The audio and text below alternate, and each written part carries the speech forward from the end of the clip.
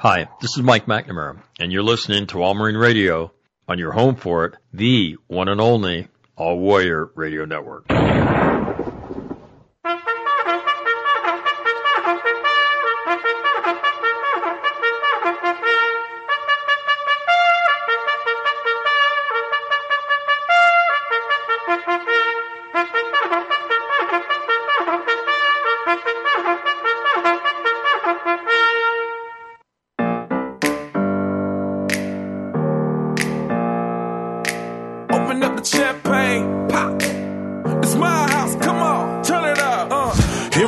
On the door and the night begins. Cause we've done this before, so you come on in. Make yourself at my home, tell me where you've been.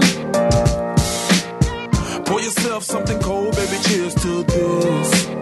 Sometimes you gotta stay in, and you know where I live. Yeah, you know what we is. Sometimes you gotta stay in. Welcome to my house, baby, take control. Welcome to my house. That's right, literally my house. Yeah, that's where I'm broadcasting from. Studio One, as it's known. Yep. On the 7th of May. You know, one of the few Catholic dates in my life that I remember is my first Holy Communion.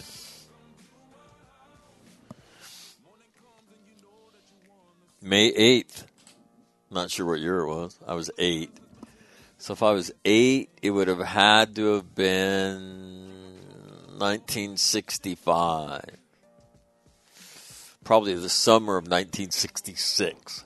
The spring of 1966. I do remember it was spring. Yeah, my cousin Linda, she made her first communion on the same day over at St. Anne's.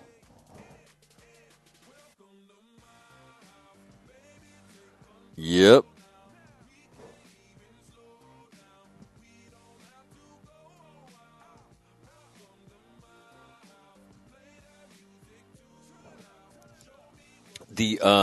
So anyway, good morning to you. Ohio man asked me, hey, could you send me the link to the Pearl Harbor video you were talking about? I said, yeah, man, I could do it. And then I thought, why don't I just put it up on the read board? So yesterday, Will flew out, so Will spent the night here last night. Jeffrey came up for dinner last night. Yeah, the only guy that was missing was Tim. So, yeah, Will's going to a change of command. Actually, a post of relief of a sergeant major here at 1 MEF, I think. That's what it is. And who Will served with in a previous tour. So Will out here representing. And so, yeah, so Will cooked dinner last night. Ribeye steaks, fried sweet potatoes, and then some kind of Greek salad. So, yeah, Jeff came up, and we hung out, talked shit about people, and had a good time. So it was good. Always awesome to be in the company of your good friends. And just talk. So then after dinner, Jeff took off. Will and I are sitting around shooting the shit. And I said, hey, man, you got to see this. And so we're watching the video. Will's smart guy, right? And he's like, wow. He goes, you know, I've never seen this kind of detailed analysis of the target list and then bomb damage assessment at Pearl Harbor. So anyway, so if you go to the read board right now, you'll see one thing, a post that how would I describe it? You'll see one post that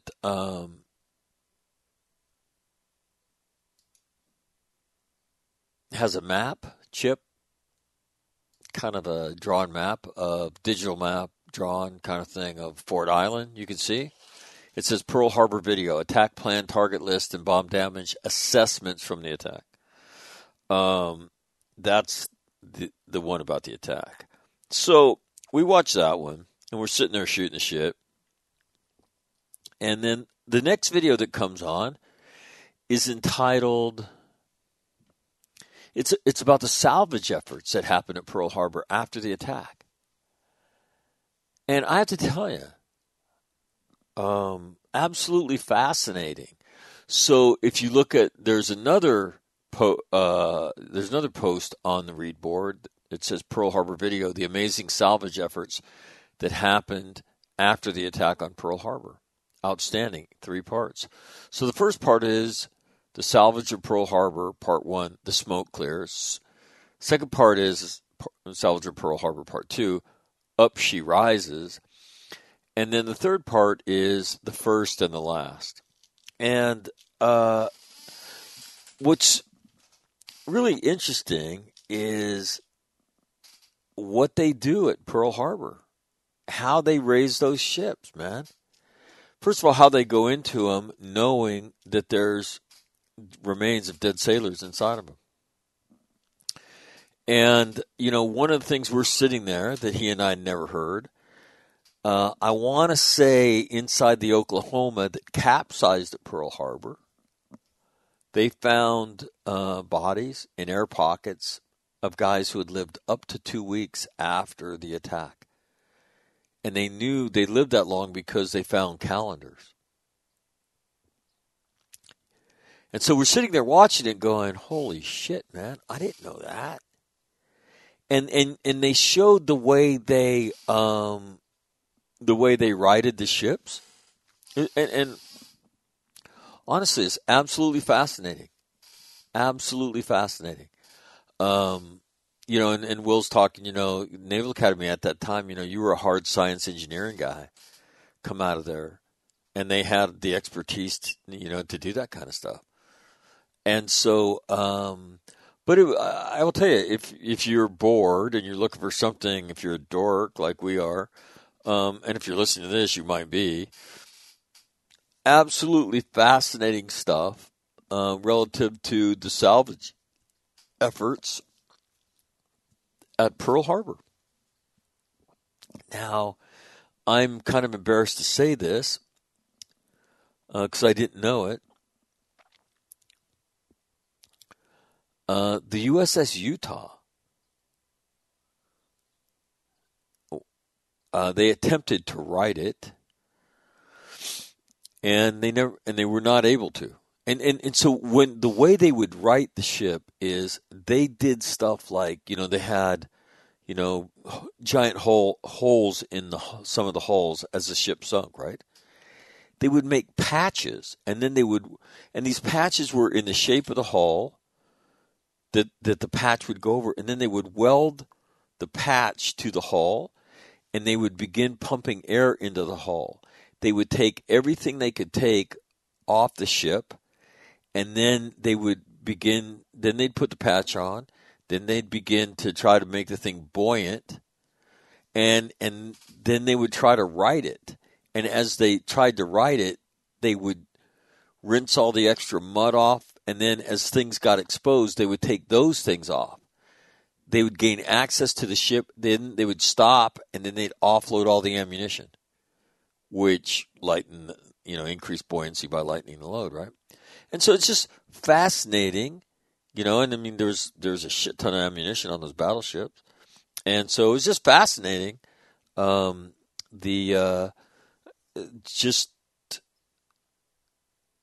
it's done by some kind of British organization that's devoted to logistics, naval operations, and things like that. So it's 3 parts. I don't know how long each part is, maybe 30 to 45 minutes, I think. And so we sat there like dorks last night watching it. So I thought I should talk about that. So you can find them if you go to the All Marine Radio website. If you go to the read board, you will see them, and then you'll see that those are links. Yeah. So you can click on the links, and you can go straight to the videos and watch them. And I'd tell you, just fascinating stuff. the technology of the time that they used to right the vessels. You'll see pictures of, guys working salvage, the divers that used to go into those things. And so they'd look at the blueprint of the ship, and then the divers had to go down and they had to set certain conditions in the ship, damage control conditions. And so certain compartments had to be watertight, certain compartments could not be watertight. And so I mean, it was like dorky naval, really interesting, detailed looks at the way they salvaged what they salvaged at Pearl Harbor. So, Will and I dorking out last night watching that stuff. So it was actually pretty cool. Pretty cool. I'm cutting up audio over the weekend of the hearing from earlier this week, so you'll hear it on Monday. And what you'll hear parents who spoke, and I'll try to edit out the extraneous, statements by, politicians, and reduce it the best I can, so that you can hear two parents that spoke at the hearing, and I don't know if they felt like they were speaking for everybody, but. Peter Vienna is the father of a Navy Corpsman Christopher Nem, last name spelled Gnem, and Peter Ostrowski. He's the father of PFC Jack Ostrowski that died in the AB incident. So they testified in one panel, and then following them, the Assistant Commandant of the Marine Corps testified. General Gary Thomas, and Vice Admiral Roy Kitchener. He's the commander of Naval Surface Forces. He testified. And then Major General Greg Olson testified. He's the staff director of the Marine Corps. So I will clip that stuff down and bring you, but again, their comments you will hear in their entirety, because I don't like to edit that stuff. I like you to hear all of it. So anyway, so you'll hear that on Monday. What else is going on? I want to give a shout out to my friend Chris Tavuchis, who's recovering from a little bit of an illness. So, Vooch, what's up? Hope you feel better. I met Chris Tavuchis in Fallujah. He was, what was he? He was fires for the regiment. He's regimental fires officer, I think was his billet, in the S3. So I worked with him on a daily basis, sometimes hourly basis, as we cleared targets to be engaged. And so Vooch is a great guy, and he's a native of Winnipeg, and then came down, and he's a citizen, and went to the University of North Dakota. So we have some common, common shit in our backgrounds, for lack of a better term. And so anyway, I just want to give him a shout out and say, hope you're feeling better. And so it is Friday, so Whitney Houston makes Friday official. Good morning to you.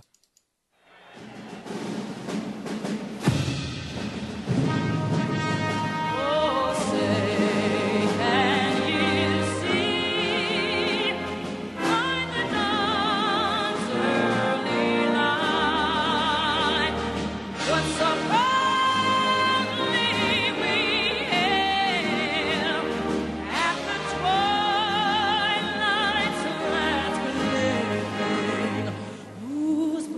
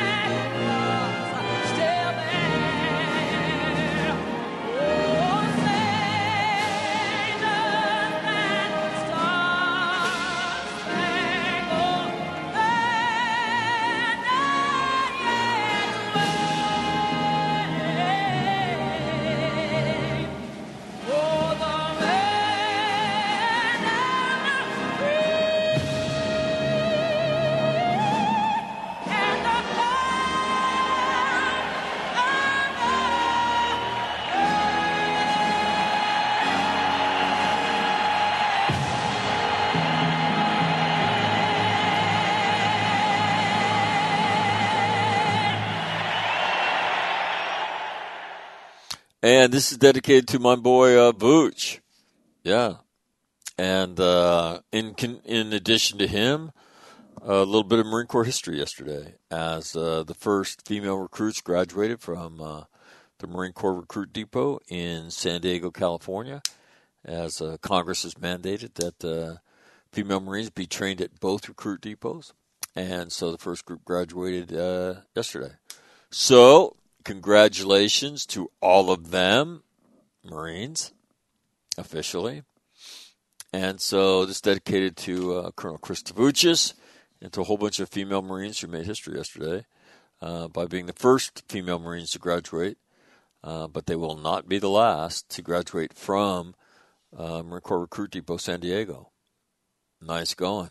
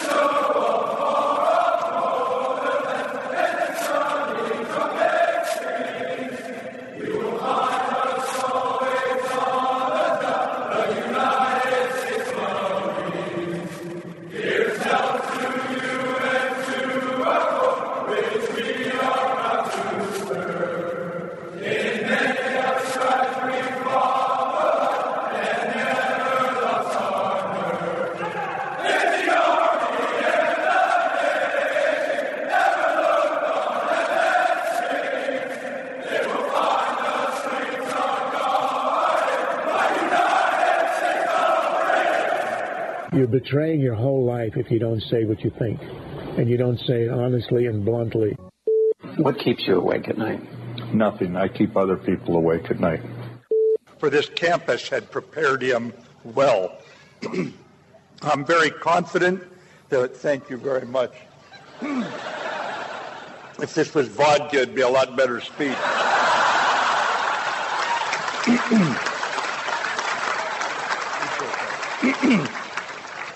But I'm not supposed to glamorize alcohol anymore, so young folks, you ignore what I just said. We just have to execute. And we are executing every day, and Sergeant Major and I are very proud of what you do. Doesn't mean we can't get better. We don't want to make a mistake to learn. We don't want to lose to learn. We cannot lose if we have to go fight. We got to do what these Marines did here 75 years ago. Persevere against difficult, challenging conditions and odds and win. You got to win. I don't hear too much of that. Yeah, it's concerning. I mean, shouldn't the first statement be is we've got to win. We're committed to winning. And then everything else goes from that. It'd be nice. Currently in Quantico, partly sunny, 61. Marine Corps Base Camp Lejeune has cooled off from yesterday. It's raining and 63. 29 Palms is sunny and 74 right now. Pendleton, clouds and 60. Camp Smith in Hawaii, dark cloudy, 69 degrees. Okinawa, dark cloudy, 76. Darwin, whoa, getting cold in Darwin. Clear, dark, and 74. And Norway's recovered. They had rain yesterday. It is partly sunny at 55 in Oslo. And at the home of All Marine Radio, cloudy and 61. Looking for a high today of 66. Whoa, that's down. 67 tomorrow. 67 on Sunday. 68 on Monday, 69 on Tuesday. That is a look at your weather here on a Friday, the 7th day of May in the year of our Lord, 2021. Yeah, whoever thought we'd hit that? I sure as hell didn't. I remember I used to think, like, I'll be 43 when we hit 2000. Like, 2 ages I remember, right? I'll be 43. What the hell's that going to be like? Where will I be? What will I be doing? Yeah. And then the other age that was in my head was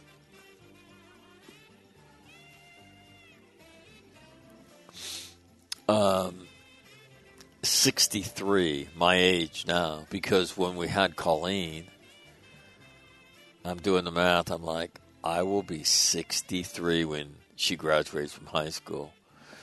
Good God, what in the hell? What will that be like? Yeah. So, yeah, and turns out pretty good. Pretty good. So yeah, 2 ages in my life that I had circled on the calendar, wondering what the hell, where would I be? So I think I turned 43, 2000. I was in North Dakota. Spent that evening downtown, and they had a projector in the in a window, projecting on a window of the newspaper building that did the countdown to the year 2000. Yeah, I was there with friends of ours, and a couple of our kids were there. So yeah,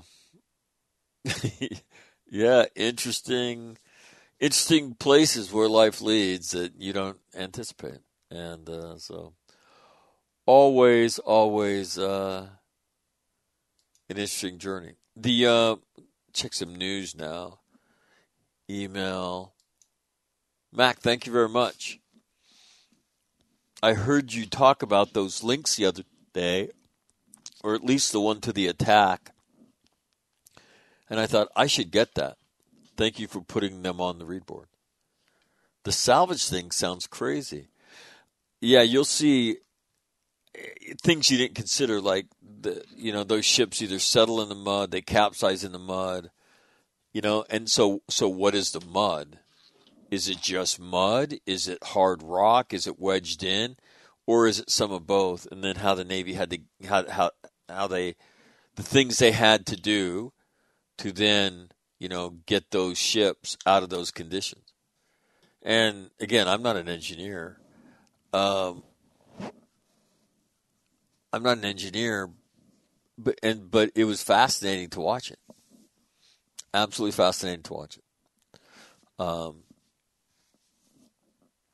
So yeah, I would absolutely recommend it. I would absolutely recommend it. Here's another one. Saw your headline yesterday, and it caught my eye. I missed the show. I just wanted to say that one of the things I've come to enjoy about your podcast is you guys don't pull any punches. Your opinions are your opinions, and you don't seem to shy away from them. I'll read you the headline from yesterday. The headline is The Mensa Brothers, Franz Giles article, then the plus sign, which means it's a different topic. At least it does to me. Major General Olson's comment to Congress, quote, 20 years of land-borne operations have caused us to lose some of our amphibious edge is bullshit. That's the headline. It doesn't say bullshit, but it says BULLS asterisk asterisk asterisk. So, yeah, because I'm like that. So Will and Jeff and I were talking last night. Amtrak's. Yep. Amtrak's. When was the last time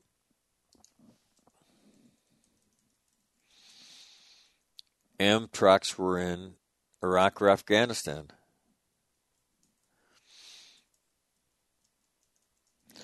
And so Jeff says, well, they were never in Afghanistan. I was like, And I'm thinking, like, yeah, they weren't there when I was there. And he said, and they stopped being used in Iraq in 2005 after an Amtrak hit an IED. And there was multiple casualties out west in the vicinity of Haditha. I think it was a reserve battalion that took the most casualties of any battalion in the fighting there. And in fact, I have a good friend that was the I&I for that company. So anyway, the Amtrak community in the Marine Corps stops being used in Iraq, those vehicles, in 2005, to the best of my recollection. Now, somebody might correct me on that, but I was there in 2006, and we had Task Force Gator working for us. So it was Amtrak Marines. But they weren't moving around in Amtraks. They were moving around in up-armored Humvees. And they did a lot of work on, it was called MSR Mobile, which was the major interstate freeway between Baghdad, then it went through Fallujah, then it went out to Ramadi. And so they did a lot of work on that, looking for IDs, stuff like that. So 2005, is that right? I mean, I think it is. So we're sitting around talking last night. Part of the testimony that you'll hear on Monday is that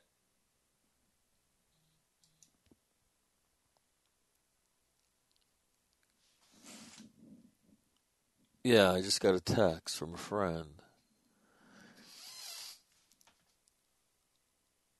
3rd Battalion, 25th Marines, 18 killed in action in the middle of Haditha in 2005.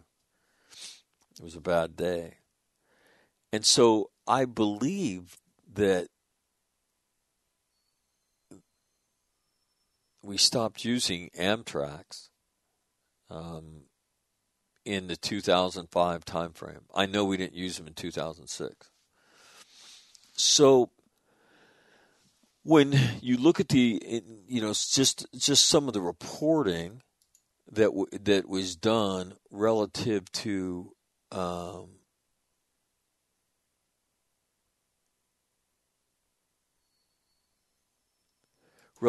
testimony of Major General Olson and General Thomas. Okay, so when you see what got quoted, blah blah blah blah blah, one of the things is 54% of the vehicles in the Marine Corps fleet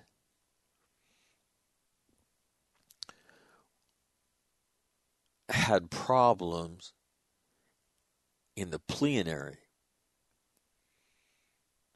I think that's the name of the thing. And then 50% had a problem with their rear lights inside the troop compartment. Now, Will said, I think that deadlines those vehicles.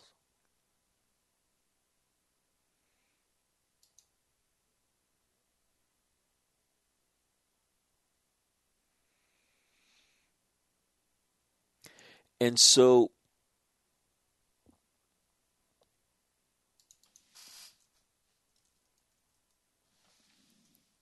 you read that, right? And you think, okay, so let's just say 2005, 2006, 2007 timeframe. Let's just say they were still there in 2006, and let's just say they all got home and be generous by 2007. That's 13 years ago, right? That's 13 years ago. Why the fuck are those conditions existing in the Marine Corps in those vehicles?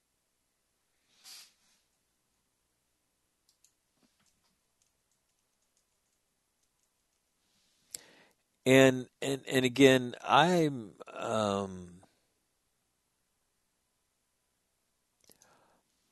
Will's a pretty smart guy, and he worked in part of the Marine Corps that the rest of us did not. And so he's no dope when it comes to this stuff. He's actually pretty smart. And so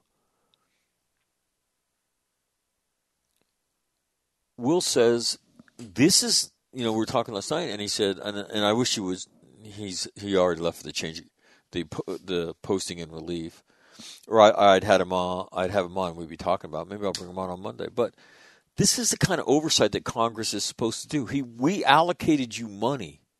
These vehicles haven't been in combat. 20 years have degraded our ability. Bullshit, man. Why are these vehicles in such bad condition? Who's taking care of them? If this is an issue, why doesn't somebody say anything? 54%? Really? Right?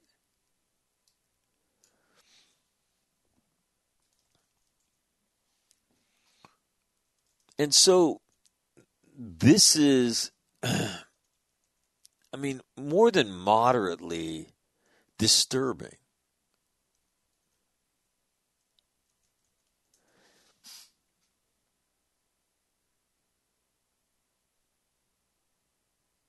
And then you see a quote like that, and then it straight up pisses you off.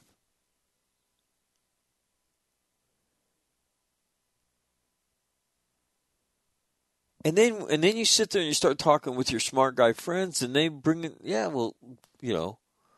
look, there might have been Marines, but even we haven't been in Afghanistan in any kind of large numbers since 2012, 2013, 2014. If you want to be generous, that's at least 6 years ago.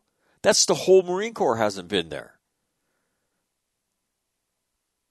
And then you watch that on TV, and nobody that's sitting that's a member of Congress has taken enough interest in this shit to look at them and say, "Hey, General Olson, I got a problem with what you just said." My understanding is these vehicles haven't been anywhere close to combat since 2006, 2007. Could you explain to me why 54% of them leak and 50% of them ought to be deadline because they have no lights in the troop compartment? And where is the oversight and supervision from leaders in the Marine Corps that see this? And and then Will's pissed. Go get the DEERS reports. Go get the people and what they reported and who didn't do what they were supposed to do relative to this fleet of vehicles. That Congress allocates money to keep them ready so that we can go to war. And so, I have to tell you that yesterday was, really disturbing day as we kind of pulled a string on we had not seen the 54% and the 50% numbers that came out of that testimony. So you'll hear that on Monday.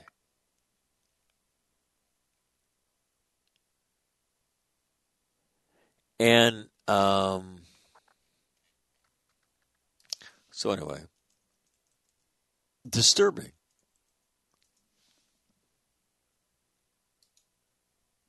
Matt, could you read the sentences that you're talking about? Yeah, there's an article that I'll include in this hour's post, written by, let's see, what's her name? Elizabeth Howe, and it's in Defense One. And I'll read you,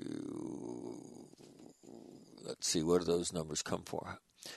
However, vehicles did not meet the standards required for waterborne operations, as became clear after the incident. More than 54% of the AAVs in the fleet did not meet watertight integrity standards, and investigation revealed. We found, quote, we found in our subsequent inspections after a safety of use message came up on the 31st of July, was that we had a problem across the fleet with our watertight integrity.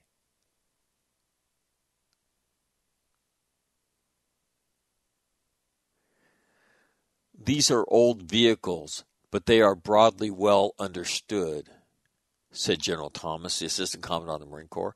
I assure you, we will fully resource any requirements to keep these operational. Well, wait a minute. I don't care about that.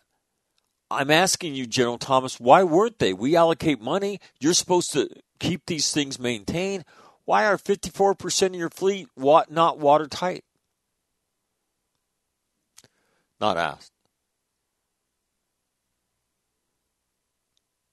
Not asked. And then Will came up with, another data point from the testimony that did not make it into this article, that 50%, had running lights in the back or not running lights, had troop compartment lights. He said, I think those things deadline the vehicle. Now, I'm not sure what the deadline criteria. He might be right about that, but I will find out. And so, anyway, disturbing to say the least. And so, disturbing that it happened, disturbing that the problem is even worse than you thought, disturbing that leaders that are charged specifically with doing this, and if it's fleet-wide, what in the fuck is going on?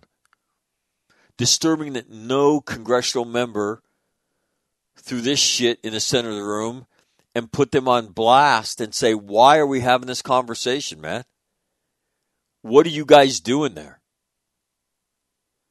And then if you listened yesterday, you heard Will's comments about, what General Thomas said. You'll hear those from his words, that we want to create an environment, where people have, people feel comfortable. Will's comment. How about we create an environment where people get made uncomfortable so that they do their jobs? Because if they don't, right, they're going to get their shit fired, because this is life and death business.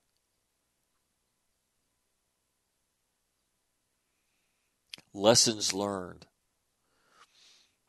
Listen to the lead paragraph of this article. The amphibious assault vehicle mishap that killed 8 Marines and a sailor in July of 2020 has spurred many lessons learned. We've been doing amphibious operations forever. The fucking Amtrak has been in the inventory forever. Why are we learning? And so, what we're learning? We're learning basic leadership lessons, and that's what nobody wants to say. This is not about the AAV. This is about leaders. And that's the most frustrating part is you're getting all this boilerplate bullshit about lessons learned.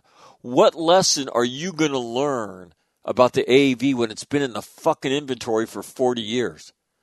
Can you explain that to me? Are you going to learn a lesson about how to maintain it? Are you going to learn a lesson about how to order parts? Or are you going to learn a lesson that somebody's got to put their hand up and say, we can't do this, but nobody wants to say that? Are you going to learn a lesson about supervision, which you were supposed to learn when you came in, this son of a bitch?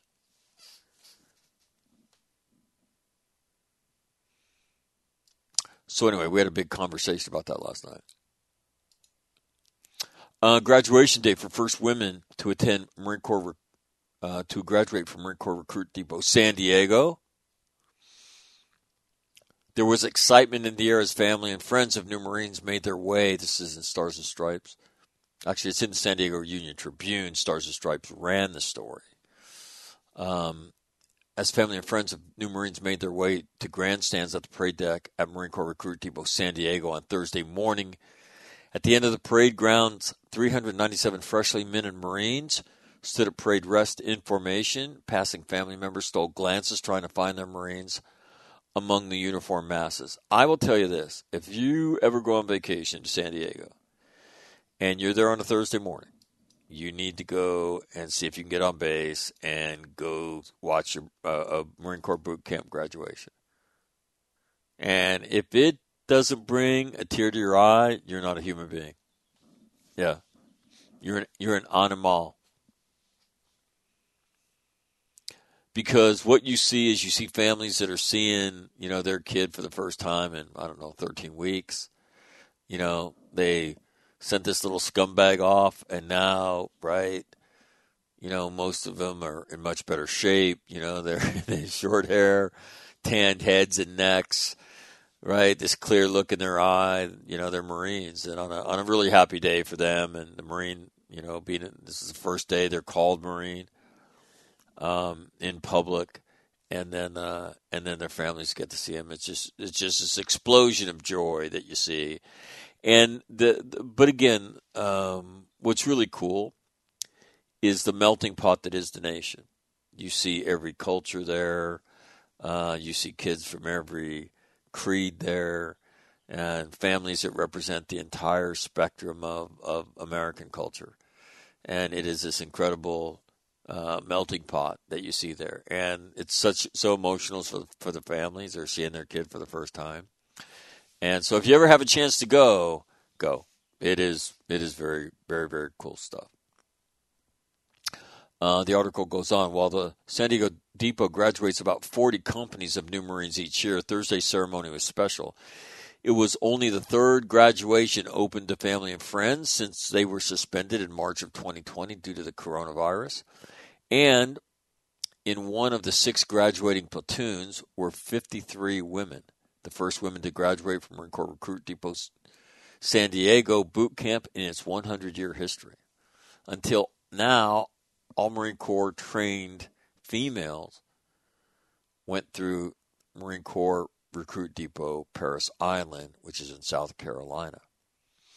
Congress mandated in 2019 that Marines would fully integrate boot camp at Parris Island and in San Diego. So this is the first step of the Marine Corps complying with that law. And so congratulations to all those new Marines. A little bit of Marine Corps history yesterday.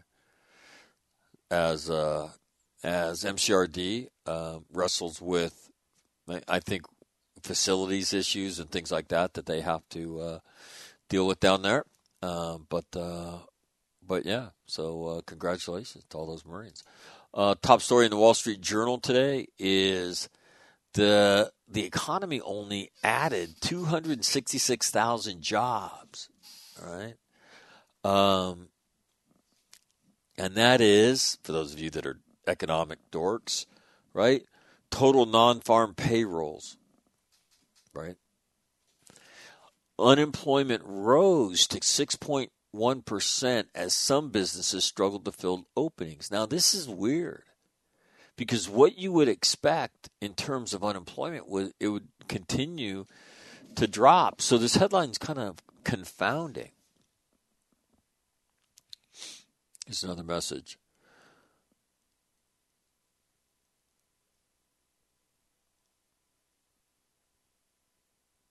Third Battalion 1st Marines relieved 325 in August of 2005, and the tracks left with 3rd Battalion 25th Marines. I can't speak for all of Iraq, but it sounds right. Yeah, look, I showed up. If that's 2005, in the second half of 2005, I was there in the February of 2006, and we did not use them. Task Force Gator was up-armored Humvee. And so there's the point. The point is this. Probably by 2006, there were no AVs in Iraq, and they never were in Afghanistan, right, other than maybe the initial events there. And I don't know that they were there then because they would have had to have been flown in. So anyhow, I don't think the AVs were ever there. So that means they've been CONUS-based. Why are they in such condition? Why are they struggling? Why aren't they maintained? Why didn't somebody put their hand up? See, all that is the stuff of Congress. I don't want to get I don't want to get back on that. Let's go back to unemployment, right? Unemployment going up when it should be going down is a more pleasant, is a much more pleasant subject, right? Hiring slowed last month as the U.S. only added 266,000 jobs. The projection, and so what was curious about this report this morning was that the projection called for the economy to add about 1 million jobs. Yeah, that was the projection. And the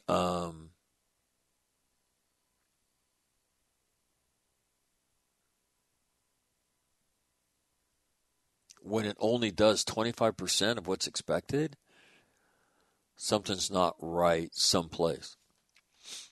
So, and then there's a couple more interesting stories in the Wall Street Journal, right? Millions are unemployed. Why can't companies find workers?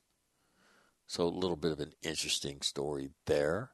So I think if you're looking for a job, you might want to cast your net a little wider because companies are finding problems finding people to work, which does not make any sense to me.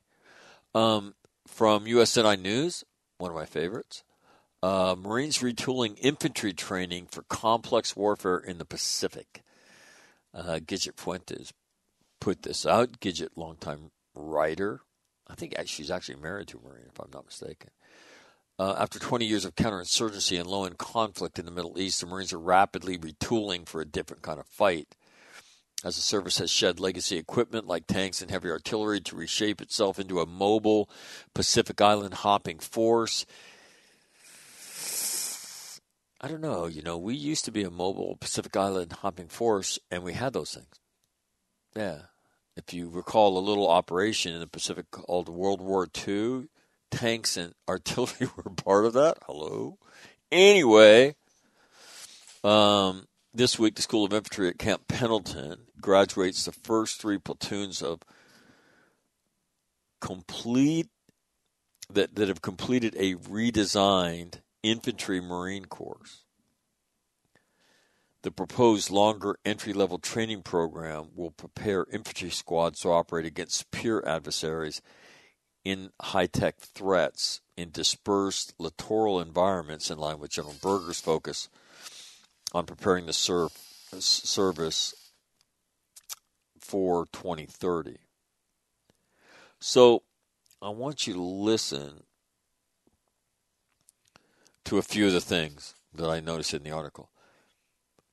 That potential future environment is front and center in the new program. New students sit through a briefing the only time they're in a classroom through the 14 weeks of training, to hear and understand the future operating environment and how they'll fit in.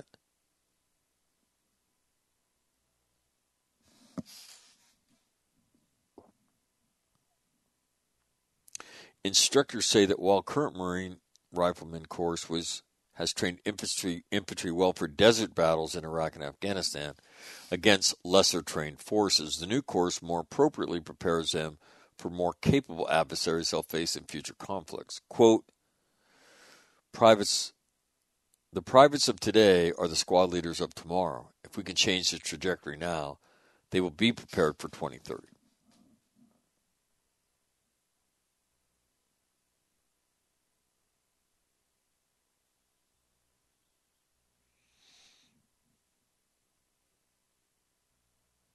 The new course has reaped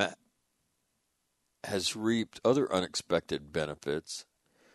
After the first day's orientation brief, students spend the remaining 14 weeks, including a week-long final training exercise outside the classroom, mostly in the field. The revamped course also includes water training and qualification requirement, not part of current entry-level training. The additional training largely came from last year's fatal sinking of an AAV off the coast of Southern California and a command investigation that found Marines had poor swimming skills, incomplete underwater egress training, and little experience in the water.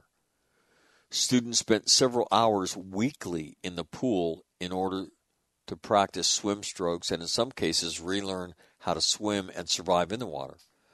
Course developers decided to train and qualify students to WSI, Water Survival Intermediate, a higher standard than the boot camp minimum, Water Survival Basic. At that level, they could use small boats and reach a beach without requiring larger vehicles. For example, according to ITB West Commander Lieutenant Colonel Walker Curry. While the addition of water training is important for amphibious operations that are the Marine Corps' specialty, instructors say it also provides survival skills, acclimatizes infantry Marines for amphibious operation, builds confidence in their own abilities in the water, and reduces musculoskeletal injuries by improving their overall fitness. Quote, personally, I think it always should have been a huge emphasis being an amphibious force, says Sergeant Raz Ornelius, a combat instructor. It's very important for all units to focus on. Interesting. So that's just the first. I know General Alford is headed up to Quantico, and one of the things he's charged with is revamping Marine infantry training. So we will see how far that goes, because when you read and talk to General Alford, he's talking about, hey, the Marine Corps tomorrow will not be the Marine Corps of today. You know, the Marine Corps of today is young, and the Marine Corps of tomorrow will not be young. It will be older. It will be more mature. And I think he said we re-enlist about 50% of our first term. He said that number is going way down. That as we retain more, we will not need to retain as many first term, which means our recruiting requirements will go down. So very interesting. So we'll see what happens with General Alford, in the future and his efforts. But the infantry officer course, I think, might be 13, 14 weeks is the length that we will train lieutenants and what they'll be able to do will go up. And I don't mean by a couple weeks either. I mean by a number of weeks. So this is the first in a series of changes in the Marine Corps as the Marine Corps becomes a much smaller force and tries to, I don't know if you would say design itself around the Army Rangers. Some people would say that. So it'll be interesting to see how much the Marine Corps is able to do. The other thing that's going to be interesting to see is I don't think there's been really a reconciliation done in our war plans. So all of a sudden the Marine Corps doesn't do windows, right? We don't have tanks, right? We don't have as much towed artillery, tubed artillery, period. But yet the Marine Corps is in a whole bunch of war plans around the world with those formations. So has anybody done the reconciliation? And does the Army know that stuff's not going to be there? And the COCOM know that, hey, yeah, we can't do this anymore. I don't know that I've seen anything written about that yet. And which means if that's what the war plans call for, somebody's going to have to shit those tanks in those formations because the Marine Corps is not doing windows anymore. So interesting stuff. Another story. Marines may take up to 5 months leave after giving birth. The Marine Corps is encouraging commanders to approve annual leave requests that effectively would extend leave for new parents by up to 60 days.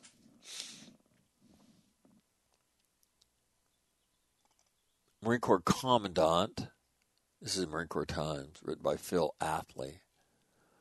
Marine Corps Commandant Dave Berger, General Type, has long championed the idea of a year-long leave of absence for new parents, noting in the summer of 2019 that the Marine Corps leave policy had not kept up with society. Though he has worked to increase parental leave, the Federal Employee Paid Leave Act has capped the available leave at 12 weeks for the birth, adoption, or placement of a new child. Commanders are strongly encouraged to approve annual leave in conjunction with Military Parental Leave Program. So 12 weeks is what? 1, 2, 3 months. Annual leave would be another 2. That's how you get 5 months of leave. So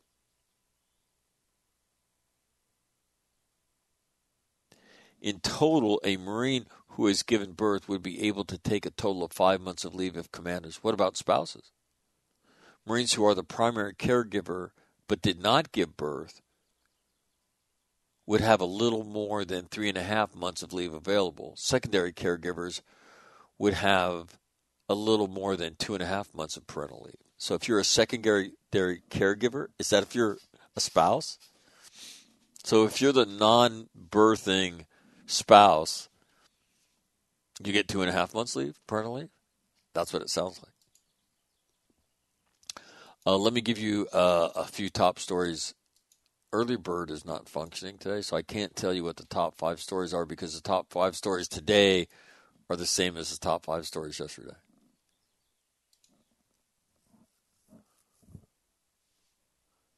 Let me read you an email.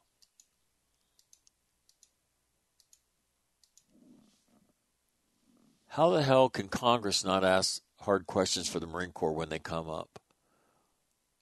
Are they simply not very interested? Yeah, that's an interesting question. You see Congressman Garamendi from California. He's gotten fired up about this. Why? Because he's got people from his district that have been impacted? Well, where's the chair of the House Armed Service Committee, and why isn't he asking the Marine Corps really difficult questions? Really uncomfortable questions like, how the hell did this happen? How can, given the amount of money we allocate, right, and you're supposed to budget to keep these vehicles operational, how can this not happen? And the answer to that is, I guess they're not very interested because they don't seem to be paying attention. And this is the first turn, and Will mentioned that, and Jeff and I were talking yesterday about it, and I don't know if Will mentioned it first or Jeff did, and saying, hell, they haven't been, first of all, we haven't been at war for the last 20 years, okay? That shit's been over for 90+% of the Marine Corps since about, 2000, 13, 14? Yeah. Very, very small numbers. Everybody else, what are they doing? They're doing what they normally should be doing back in garrison, which is taking care of your shit, fixing it, making sure it works. That's not the narrative that you just had a 2-star general say.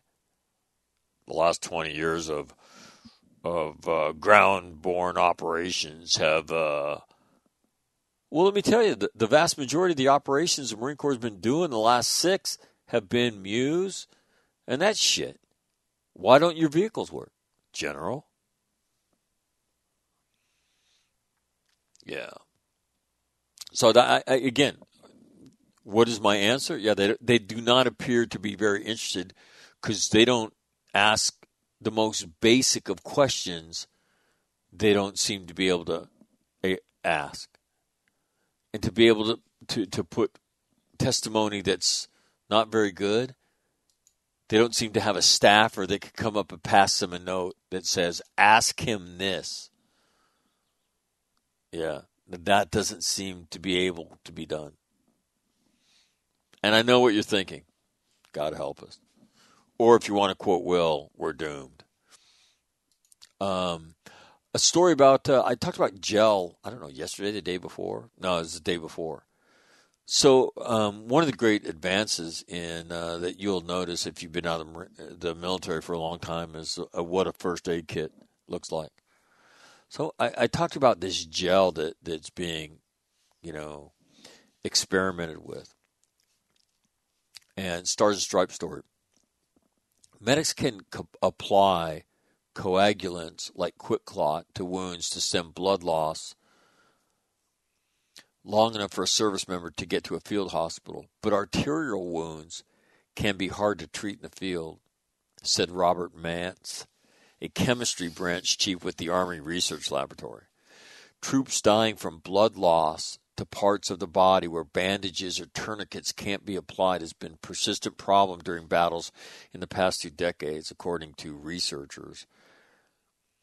And I will tell you, in both Iraq and Afghanistan, and my recollection, specifically more in Afghanistan, where they used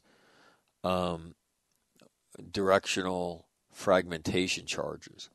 So most of the IEDs in my time in 2004, 2006 in Iraq were munitions. So there would be artillery rounds that were left in and out. When the government fell, those ammunition dumps got raided, and they became the source of the IEDs that blew up in Iraq. In Afghanistan, went the same way. What they would do is they would take a container, and they would make HME, homemade explosives. So they'd make this exploding concoction, and then they would put ball bearings, metal, or something, and they would make it directional by the way they put it in the ground and kind of fashion the dirt and other things. Maybe even the container that held all the metal. And so by the way they positioned the pressure plate relative to this directional charge, right, this thing was designed to explode into your lower extremities.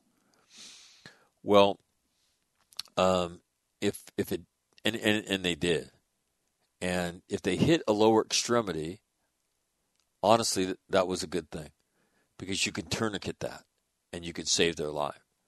The problem was when they hit into the lower abdomen, because now you can't tie that shit off. So it is a race to get that person onto an operating table. And then it's a race that pits the vascular surgeon against the number of blood transfusions and the threat of organ shutdown in a human being. And so this is absolutely spot on. I mean, we had Marines, I remember one who, I want to say 52 units of blood as they're trying to save him, working on him, and it was an IED that blew into his abdomen. And so anyway, a little bit of background on that. This doctor says this, Dr. Mance, quote, "The thing that excites me about this is that we have data that shows this works on arterial bleeding. And to my knowledge, none of the other products out there can handle that. And the problem with arterial bleeding is the amount, right, and the pressure behind arterial bleeding. As you take something like QuikClot, it just doesn't have the power to shut something like that down quickly." The article goes on. Blood pulsing out, essentially saying what I just said, blood pulsing out from arterial wounds can wash away coagulants before they can stem the bleeding unless someone stays to apply pressure, which medics under fire may not always be able to do. Wounded fighters handed over for transport also may not have someone available to apply pressure. Sometimes, though, even the pressure doesn't do what it's supposed to do. The Defense Health Agency has funded the research into this product called Stat Bond, which is applied using something like a caulking gun. The hemostatic gel flows into the wound and seals it, allowing leaking blood vessels to clot, an Army statement said. The gel could be placed into areas such as the groin, the trunk, armpit, neck, internal organs, and eyes. The research is conducted by the University of Mississippi Medical Center, Vanderbilt University in Nashville, Tennessee. Similar products such as WoundStat have been pulled from use by the Army due to issues with safety. Animal testing hasn't found any negative reactions to Stat Bond, Dr. Mance said, adding that the gel does not chemically react, generate heat, or harden. It can be left in the body and flushed out over time naturally. The gel is going through registration with the U.S. Food and Drug Administration, and human testing may begin soon, Mance said. The product may be available to physicians next year and to soldiers by 2025 if testing goes well, said John Lichtenhen, Vice President of Technology for Hybrid Plastics, a Mississippi-based nanotechnology company involved in the research. So, I tell you that that's a big deal, right? That's a big deal. So good to hear.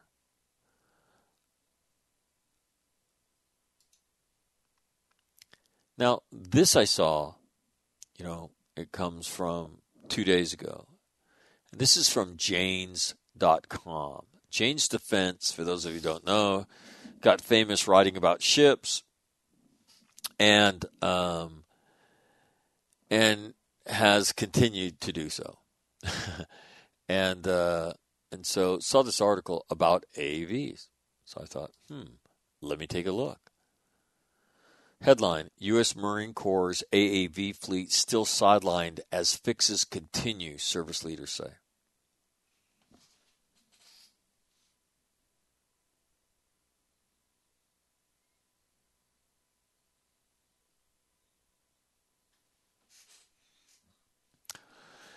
Here's another quote. This is from General Olson. Some 54% of the vehicles that were inspected, this is after the incident, had failures in watertight integrity of their plenum doors. 18% had cargo hatches that were leaking in excess of what they should have been, and 50% had inoperable emergency escape lighting system.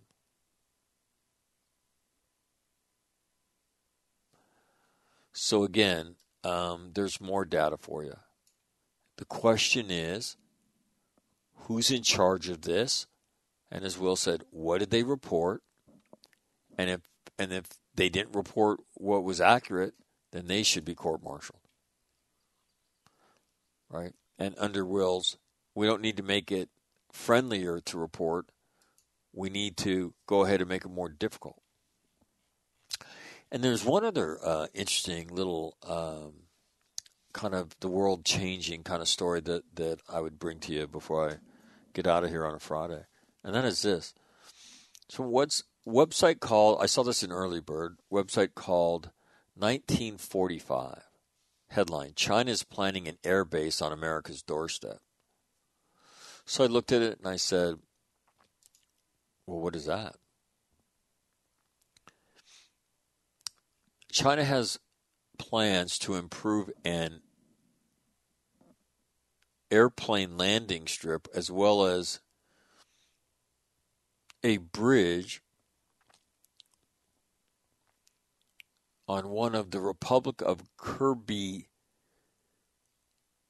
Kiribatis outlying islands, according to a recent report from Reuters. Kiribati. Okay. So here's the Reuters report.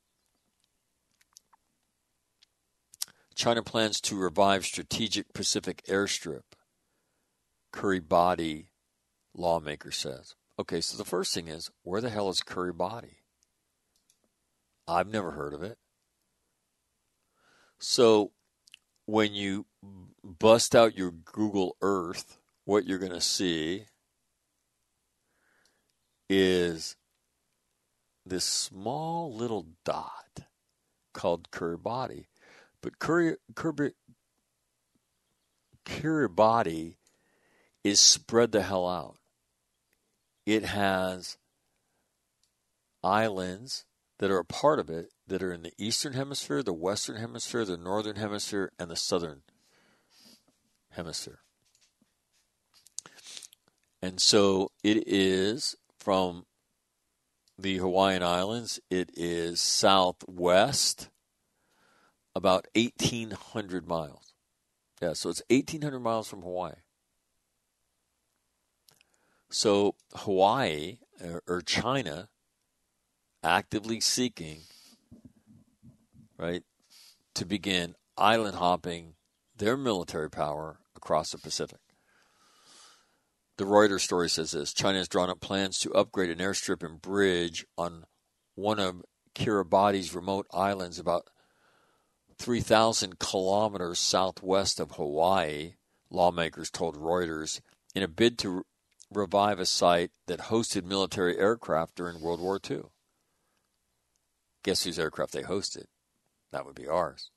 The plans, which have not been made public, involve construction on the tiny island of Canton, also spelled C-A-N-T-O-N or K-A-N-T-O-N, a coral atoll strategically located midway between Asia and the Americas.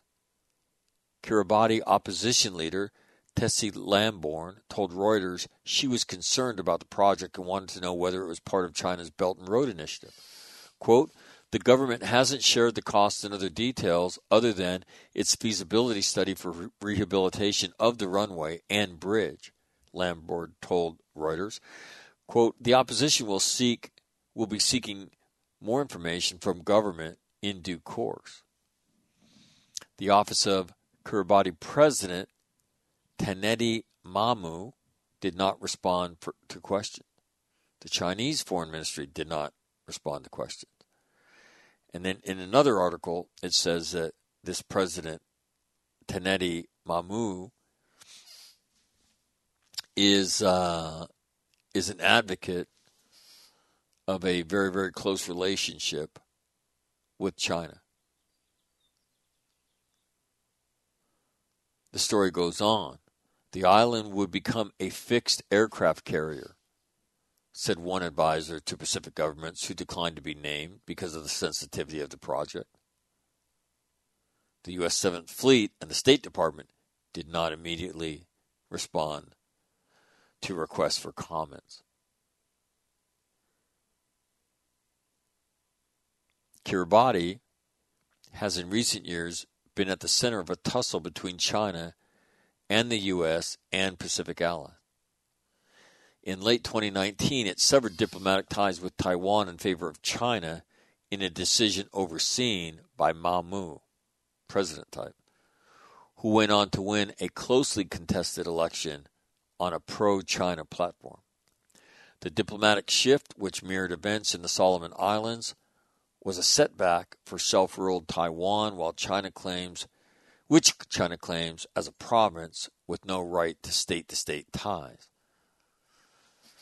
You know, what's amazing about that is, you know, if you've heard Grant talk about that, you know, Taiwan has never been a part of China. It's always ruled itself independently. Yet there's this claim that, yeah, we own that island. Well, there you have it. So that'll do it here on That's the News. That's all I got today. Giving Greg Lotus a day off. Yep. And I thought I'd update a little news story. So on Monday, what you'll hear is, you know, I have to go through about 3 hours of testimony. And what I'll do is you'll hear the parents, you'll hear the questions, and then anything significant. But what I really want you to hear is General Thomas and General Olson, Major General Olson, in their points. And again, when you consider, per our discussion last night, that Marine Corps AAVs have not been to war since 2006, you have to ask the question, what the fuck, boys and girls? We can't keep our equipment in good working condition? So, yeah, not a comfortable question. But, again, I think Will Cosentini is absolutely right that we don't need to make people more comfortable. We need to make people less comfortable about doing your job. That's how the Marine Corps has always worked. It's a serious endeavor, and when you walk into work, you better have your serious fucking helmet on. And if you don't, then you should get your ass thrown out of that organization. Because it's an organization that plays you bet your life on a regular basis. And if you're not up to it, get the fuck out.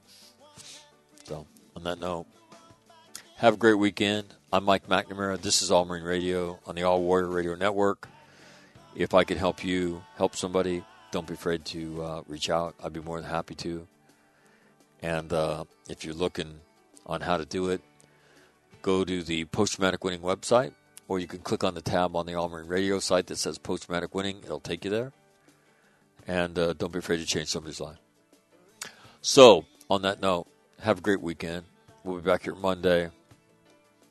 I'm out.